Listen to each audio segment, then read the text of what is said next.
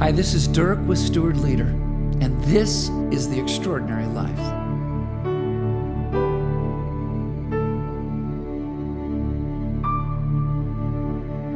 When we quickly judge the opinions of others, we dehumanize them.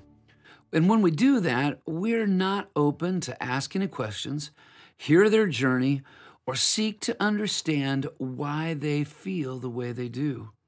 And when we do that, we show that we don't really want to change the world. But just like most people, we just want to complain and put people in their boxes. This was a part of a conversation I had with a friend concerning how judgmental we have become as a culture.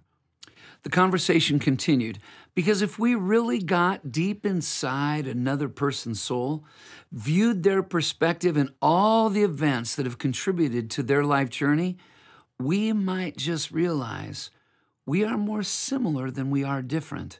And the different is not so devastating. It's just different.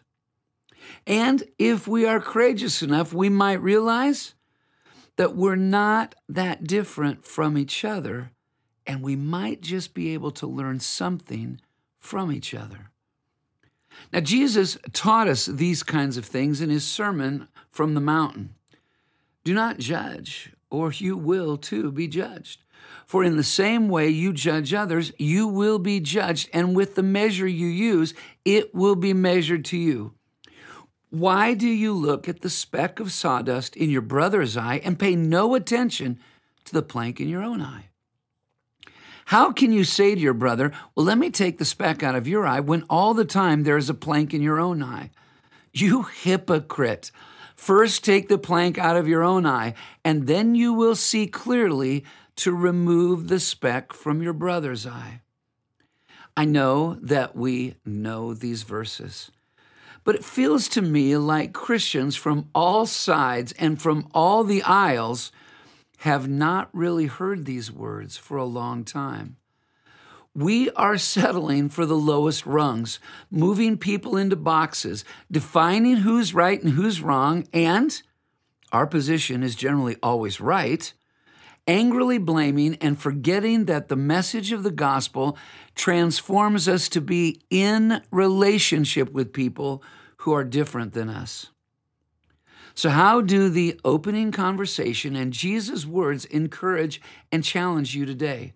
Here are a few thoughts and some questions for folks like us to consider on our journey to the extraordinary. Number one, think of some of the positions people in your world hold on to that drive you crazy. Number two, have you been able to have a conversation with them? Why or why not? And if so, how did it go? Number three, have you chosen to seek to understand them and their positions? Number four, how can you move from judgmentalism to grace and the willingness to love people even though they are different from you? And last, number five, would you consider that your willingness to ask, listen, and strive to understand could be one of the greatest and the most courageous services that you could offer to our culture? The extraordinary life is a life of valiant and courageous service. And in our 24-hour breaking news and social media culture, one of the most courageous services that we can offer with our lives is the capacity and the willingness to ask questions, to truly listen, and to strive to understand those who are not on the same page as we are. This service is clearly a part of God's great adventure for our lives today. We can release our desire to blame and learn to live in the freedom of God's love, the love that leads us to honor people, no matter what their positions are, as people who are crafted into the image of God, and they are on their journey. Grace can be that amazing. Asking, listening, and understanding can bring the healing that our culture needs. So as you consider a life of valiant and courageous service today, a great place to start can be the Steward's Prayer.